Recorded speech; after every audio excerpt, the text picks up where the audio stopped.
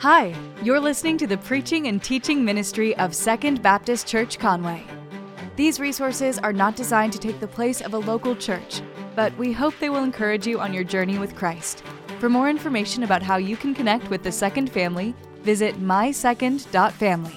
Thanks for listening. If you have your Bible, turn to Isaiah 58. Isaiah 58 is where we're going to be at this morning as we're really nearing the end of our Isaiah series. And so Isaiah 58, towards the end of that, and I'm excited to start Luke here in just a couple of weeks. As you're turning there, let me ask you this question. What is your favorite musical? Your favorite musical? I guess a better way to start would be like, how many of you don't like musicals? Raise your hand if you don't like musicals. There's a few out here. There's a few. We don't watch movies a lot of times in the cinema, not because I have a conviction against it or anything like that. I'm just cheap, and I'd rather wait until it comes out on Redbox, and then I can grab it there or Google Play or something like that and get it on my television at home. It's cheaper. I like it that way. Not too long ago, there was a musical that came out called The Greatest Showman. And I waited all the way until it was on Redbox. It made a big deal. There was a lot of people talking about it. And I waited till it came out on Redbox. We rented it. We were at our house, and we put it in. And it starts the way it starts, with this guy looking to the side, saying a bunch of things that I can't understand what he's saying as he's singing there. And we get a few seconds into this show, and I look over at Jackie. I go, wait a second. Is this a musical? And she's like, yeah, what rock have you lived under? You know, this is a hugely popular musical, right? And so I was surprised that it was a musical. I didn't know that it was a musical.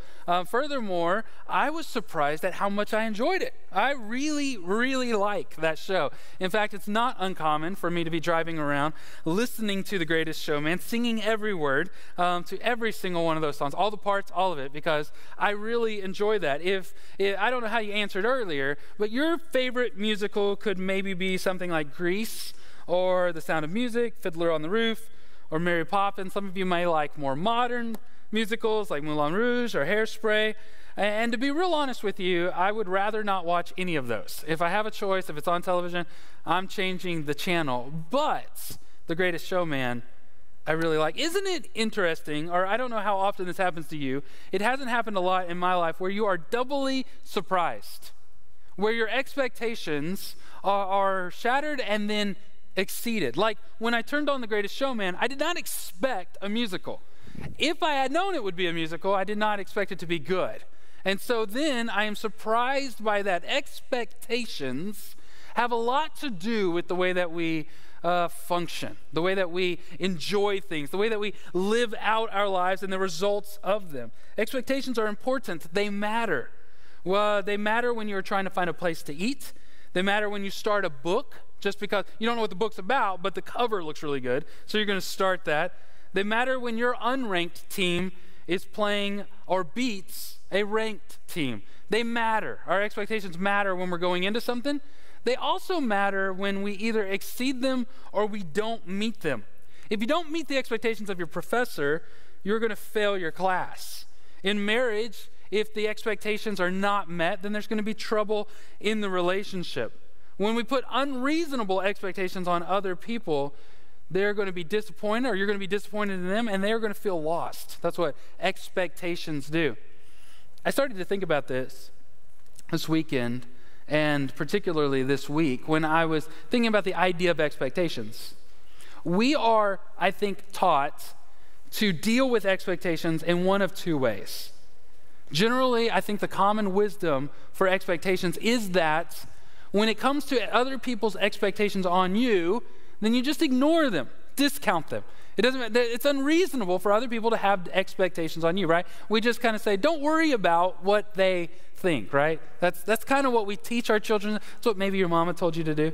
When it comes to our expectations on other people, our services, our goods, then we are taught to lower our expectations.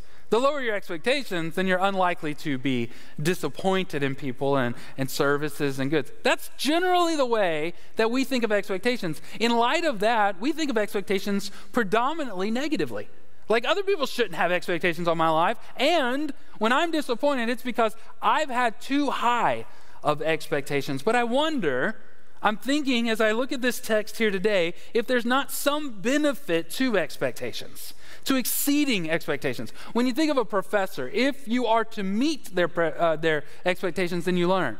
If you think of a coach or a pastor, if you are to meet their expectations, then you are to develop, you are to mature, you are to get better.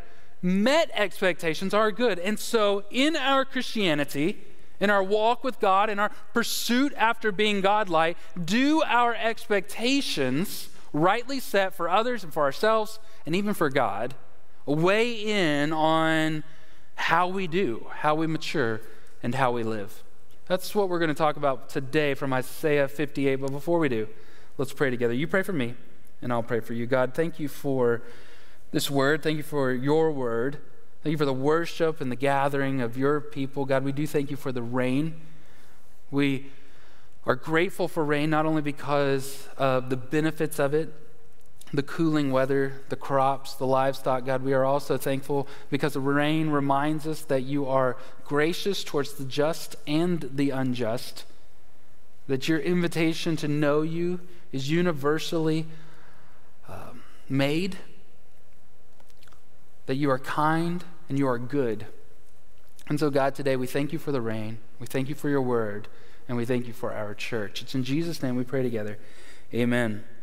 Isaiah 58. We're going to look through mainly about 10 verses. I'm going to skip one of them, but let's look at them in smaller chunks. Verse 1 says, "Cry out loudly." I don't know why, but I feel like I should say that loud as I'm reading it. "Cry out loudly, don't hold back. Raise your voice like a ram's horn. Tell my people their transgression and the house of Jacob their sins." God is asking Isaiah to do something that none of us want to do. None of us want to sign up to go off and tell people where they have fallen short or where they have gone too far. There's this aspect of it that just is cringeworthy. Who are we to be the voice of the person that's going to say that? But as we look at Isaiah 58 verse 1, then we got to recognize this, that there is some good to it. There's good in that when somebody was to tell other people when they have done poorly or when they have done wrong. The assumptive reasoning behind that is that the person who is being told that they have transgressed or that they have sinned should develop from it. They should listen. They should mature in that. When they are told that they have done wrong, then they should do better the next time that they have an occasion to do such. So there's good in it. That's something that we need to kind of wrestle with, or y'all hear me say wrestle? We need to wrestle with that concept. We need to be challenged by the idea that there's good in being told when you do wrong.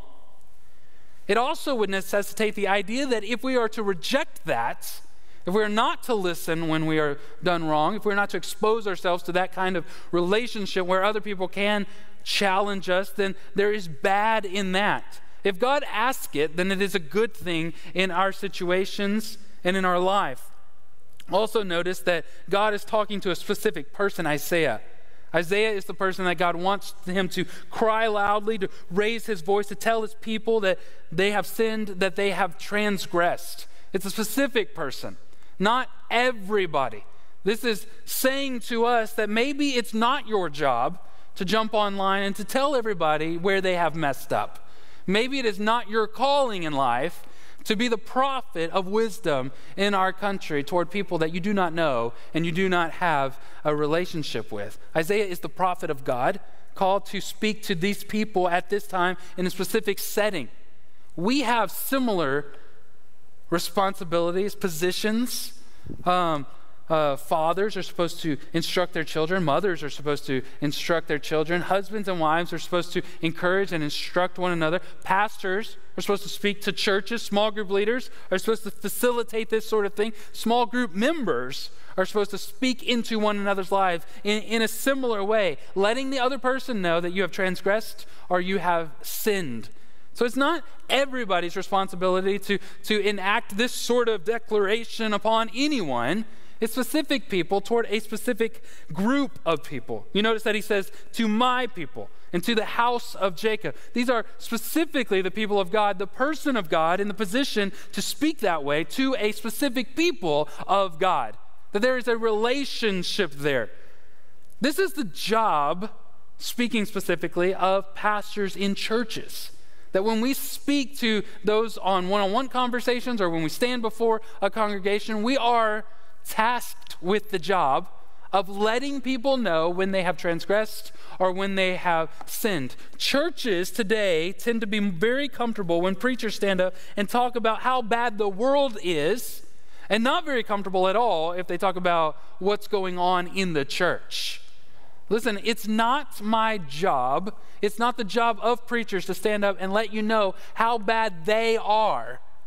Instead, it is the job of a preacher, a person who is reading the Word of God, to show to us where we have messed up. I have found it to be much more successful and far more profitable to speak to the people in the room.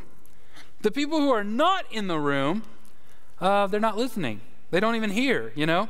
And so we need to be more careful in what it is that we expect preachers to do. And I feel like verse 1 is so challenging to us as Christians because we don't like this situation, but yet we have to agree to, or at least hold to the concept that it is good and it is bad to reject it.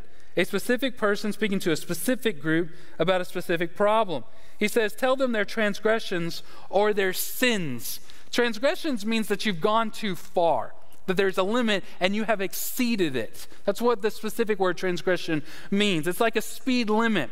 When you break the speed limit, you are not doing something you're not supposed to do, that is drive. You're allowed to drive under normal circumstances. It's not even that you're not allowed to drive fast. You can drive fast. It's just when you go too fast. When you drive in a manner that you are not allowed to, you have transgressed. Speed limits are transgressed. Sins are different. They mean that you have not yet met a standard. So sticking with the car theme, it's like when a vehicle doesn't pass an inspection. It doesn't meet a standard in order to be on the road. A speed limit is a transgression. A inspection would be a sin. I know I'm in Arkansas and we don't have car inspections. I know that factually because I read the website. I also know that because I have seen cars on our highways. And so we don't have inspections here. That would be a sin. This would be a transgression. So in other words, what I'm trying to say is, it's not everyone's job to stand up and tell everyone else what they're doing wrong. Furthermore, what's about to follow is not Isaiah on some random rant about things that he doesn't like. It's about specific transgression. It's about God's standard. So if you're going to speak into the life of somebody else, you need to make sure that you are speaking to a certain standard of character or integrity or of following God or of being Christ-like. That's what's about to follow here. It's just that the shocking or the startling thing is that what Isaiah is about to say doesn't sound bad. It doesn't even sound like it's wrong. Look at verse 2. They seek me day after day and delight to know my ways. Like a nation that does what is right and does not abandon the justice of their God. They ask me for righteous judgments. They delight in the nearness of God. Verse 3, why have we fasted, but you have not seen? This is the people talking. We have denied ourselves, but you haven't noticed. None of that sounds bad. All of that sounds good. In fact, at different times in different sermons, I may encourage you to do any number of these things. Seek God. Trust his righteousness. Don't leave him fast. Deny yourself. All of these things are good, but it brings up this complication that if God is telling him to stand up and say to the people, you have gone too far or you have not gone far enough, then what is brought to the front here is that there is some sort of transgression that's happening even though they look like they are doing what is right. Even though they look like they are doing what's right. It reminds me of chapter 1. In chapter 1, we had the same concept, this hypocrisy of looking righteous, but denying God in your motivations. The first indication of this is what they say. It's clear from what they say that there is a disconnect between what I'm calling the methods and the motivation, the action and the reason behind it. He says, or they say, we have fasted, but you have not seen. We have denied ourselves, but you haven't noticed. That's what the people are saying to God. Why would they be saying that? They're speaking specifically of fasting, which is a biblical concept. It's what people do in the Old, New Testament, and even currently today. It's the concept of denying yourself, and people will deny themselves any number of things. They might go without food. They might go without some sort of pleasure. They might go without some sort of hobby or habit. They like not watching television or not eating lunch. They will deny themselves for two specific purposes biblically. The first one is that they would hear from God. They want God to speak directly, and so they're going to remove distractions. And in those hunger pangs or whatever else, they're going to be driven towards asking God, or they are showing remorse for a sin that they have committed, a transgression that they have committed. If that's why you would fast, then notice the way that they say, we have fasted, but you have not seen. In other words, there is an exposure of their motivations being self-centered. That they weren't fasting to hear from God, they were fasting to get God's attention, to get God to do something on their behalf. That's going to be specifically said in just a minute, but let's walk through the text in order. Probably, even though we don't know what it is, they were asking for something like a good crop, their enemies to be destroyed, more money in the treasury, or for a good rain, or maybe the rain to stop. These were the goals that they wanted. They were self-centered. This is to say that their worshiping of God, while it looked right, was all about them, all about what they could get out of it, and not about knowing and ascribing to God what was due his name. They weren't actually worshiping God. Listen to this. As you watch what they did there, seeking God and knowing his ways, a nation that knows what's right, they weren't actually worshiping God. They weren't actually following God's will or listening to God speak. They were worshiping themselves. They were after their own preference, their own comfort, their own success, their own pleasures. This wasn't about their actual worship. What it speaks to is the disconnect between a method and a motivation. In other words, what it means is, and this is the same thing that was happening in chapter 1, it's the same thing that's happening right here. What it means is that you can do the right things in the wrong way and be wrong in the right things that you are doing.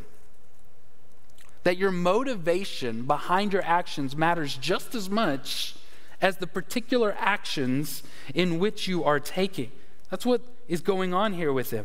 They did all of these right things, even fasted, and yet they were actually worshiping their own desires.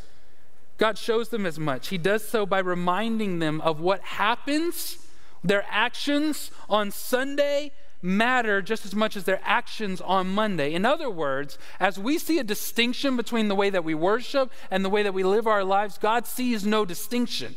That your good worship can be negated by treating others poorly. Your good acts of worship can be negated if there is a self-interest there. Look at verse 3. He says, right there in the middle of it, look. This is God's word.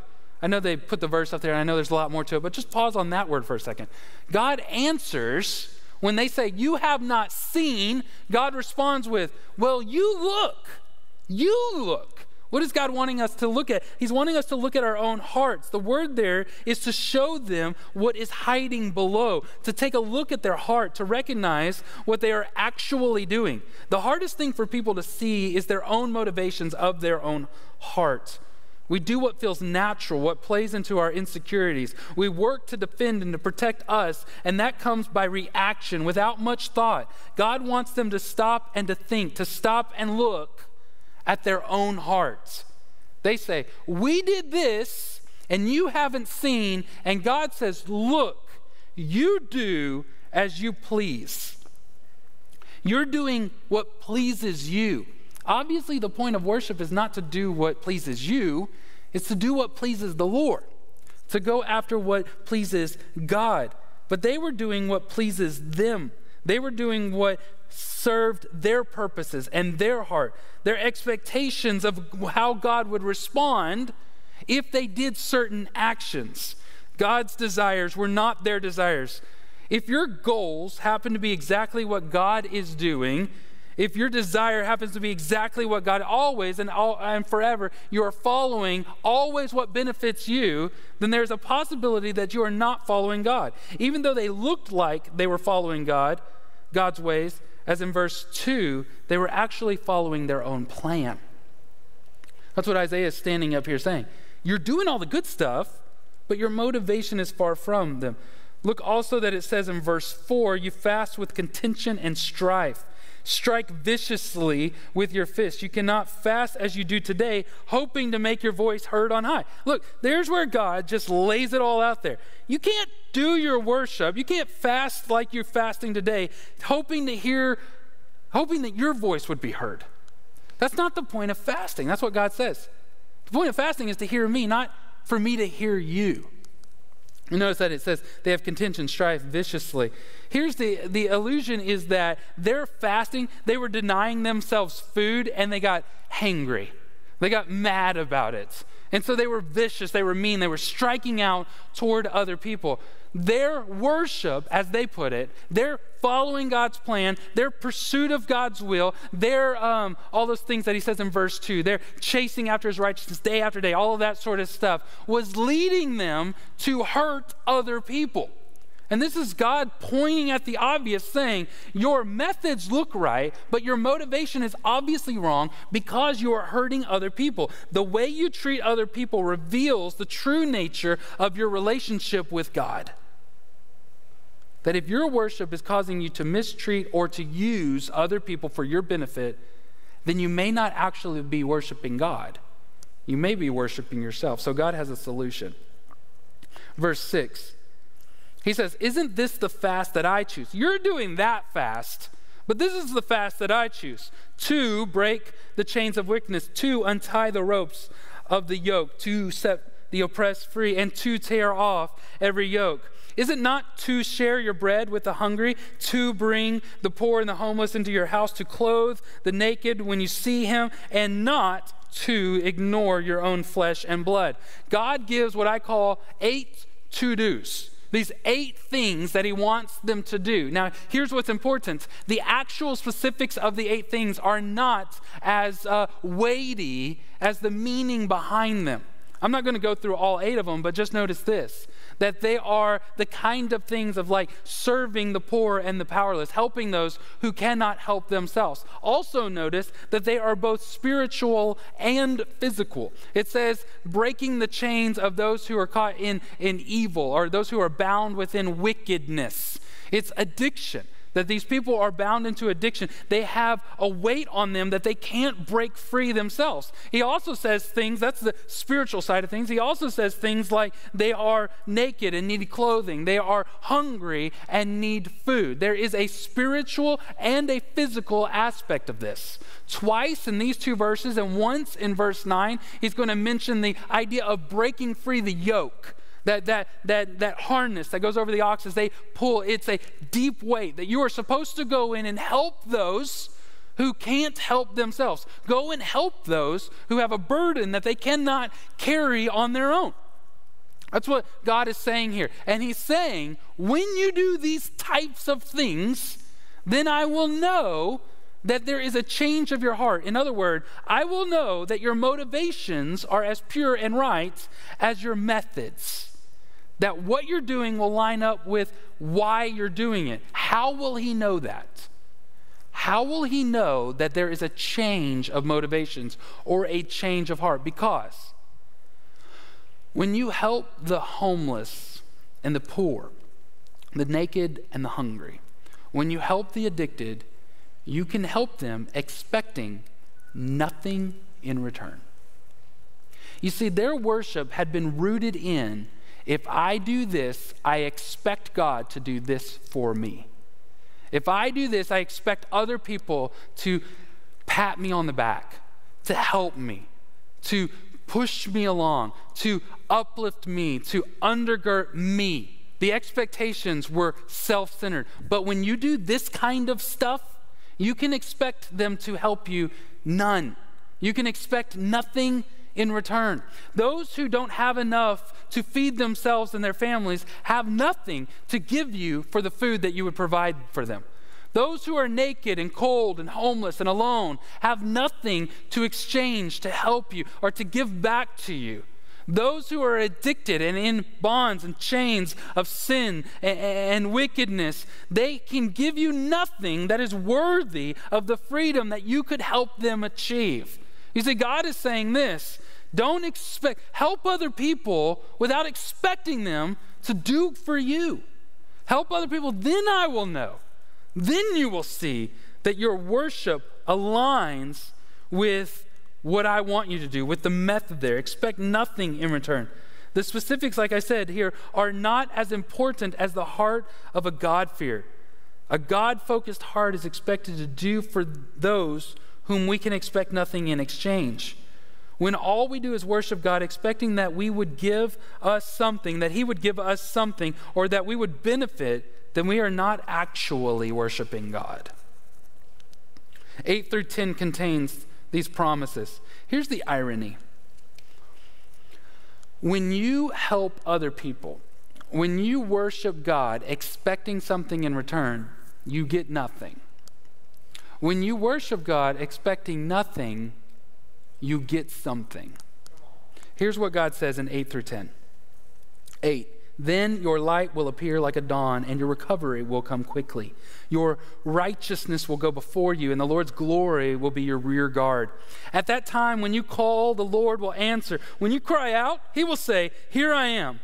If you get rid of the yoke among you, the finger pointing, the malicious speaking, and if you offer yourself to the hungry and satisfy the afflicted one, then your light will shine in the darkness and your night will be like noonday. 3 promises from God. First is that your light will shine. Others will see your good works and glorify your Father in heaven, which is what Jesus said in Matthew, that there will be good that comes from this. In other words, God will use you in order to bring glory to Himself for their good and God's glory. You will be healed. This isn't speaking of a physical illness.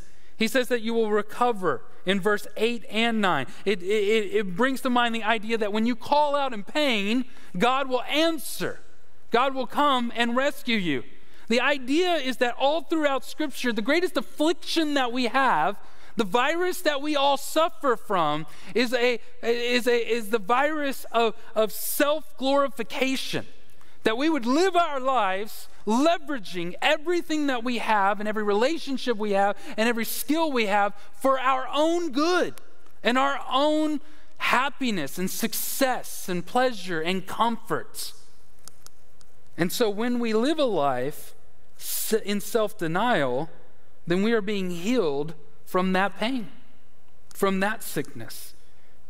He will use you, your light will shine, He will heal you, and He will protect you. It says that the Lord's glory will be your rear guard, that God Himself will protect you as you worship other people, or as you worship Him and you serve other people. That's quite some promises to lean on. To put it simply, here's the point of today's message. If you do what is expected, expecting nothing in return, then you can expect God to do much more than you ever expected. If you do what is expected of you, expecting nothing in return, you can expect God to do much more than you ever expected. This whole idea of self-denial is written all the way through our relationship with God. That it is when you finally come to Jesus, laying down your crown, your own plans, your own goals, your own motivations, accepting Him as your Lord and your Savior. When you deny yourself in that way, that's when He saves you. That's when you are adopted and freed and part of the family. Luke 9:23, then He said to all of them, if anyone wants to come after me, let him deny himself, take up his cross, and follow me. Galatians 2:20 says, I have been crucified with Christ, and I no longer live, but Christ lives in me. The life I now live in the body, I live by faith in the Son of God who loved me and gave Himself for me. 2 Corinthians 5:15, and He died for all so that those who live should no longer live for themselves, but for the one who died for them and was raised. If you will deny yourself, it is the beginning of that relationship. Look, this confronts on all sorts of levels this idea of fairness. We live our whole lives wired from the very beginning that we are going to get our own, that we are going to do what is good for me to make sure that it is always fair and it is always equitable.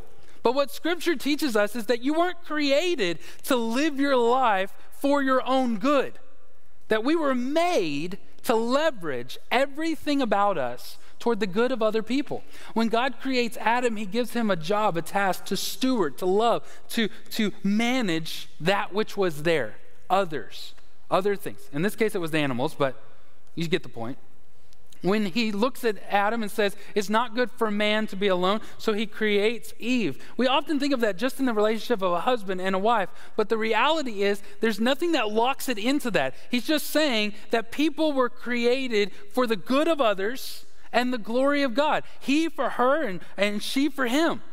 That we were created for the good of other people and the glory of God. It strikes against all the self-wired motivations that we often have. Last Sunday night, I was extremely disappointed. We had a church conference, and we did a number of things here. We voted and stuff, and I was disappointed. I wasn't disappointed in the vote. We voted, and that was cool. I wasn't disappointed in the people. There were a lot of people here, and there was a great spirit and activity. I wasn't disappointed in the testimonies. That was fun to hear that. I certainly was not disappointed in the celebration book, which we have more of those at the guest center if you haven't gotten one of those. That was really exciting. What I was disappointed in was the reality that we didn't get to have the chili cook-off, all right? I love the chili cook-off. I look forward to the chili cook-off every year. The chili cook-off, probably more than anything apart from the gospel of our Lord Jesus Christ, brings us together, old and young, men and women, everybody, equal playing field, competing together. It's also when I enjoy once a year venison chili, all right? And so I love the chili cook-off, and yet we weren't able to do that, and so I was disappointed. But I think my own disappointment was far surpassed by that of my youngest son. He showed up here that night, and the story, I've heard the story in a number of different ways, but essentially he walked up to one of our staff and looks at him and says, "Man, I'm just here for the chili." That night, and the staff person looks at him and is like, "Well, you're going to need to go ask your dad about that, you know." And so we broke it to him. There's no chili tonight, and he's like, "Well, then what are we doing here?" You know, it's like if there's no chili, why am I even here, you know? And I mean, I relate to that on some level, but the clear distinction is there was a world of difference between myself and Amos. You know why? Because my expectations were clearly set walking into this. I knew that we weren't going to have chili. I canceled it. I had to cancel it because of COVID ruins everything. I had to cancel that. But he didn't know that. He walked in here expecting everything. I just really think that there are times, and maybe today's the day for you, in which we need to clearly adjust our expectations. Because, like I've already said, when you do what you're expected to do, expecting nothing in return, then you can expect God to do amazing things, far past anything that you had ever expected. Thank you for listening to the preaching and teaching ministry of Second Baptist. We hope that we will see you in person this next Sunday. To find more information about service times, location, and ministry offerings, visit mysecond.family. Thank you for listening.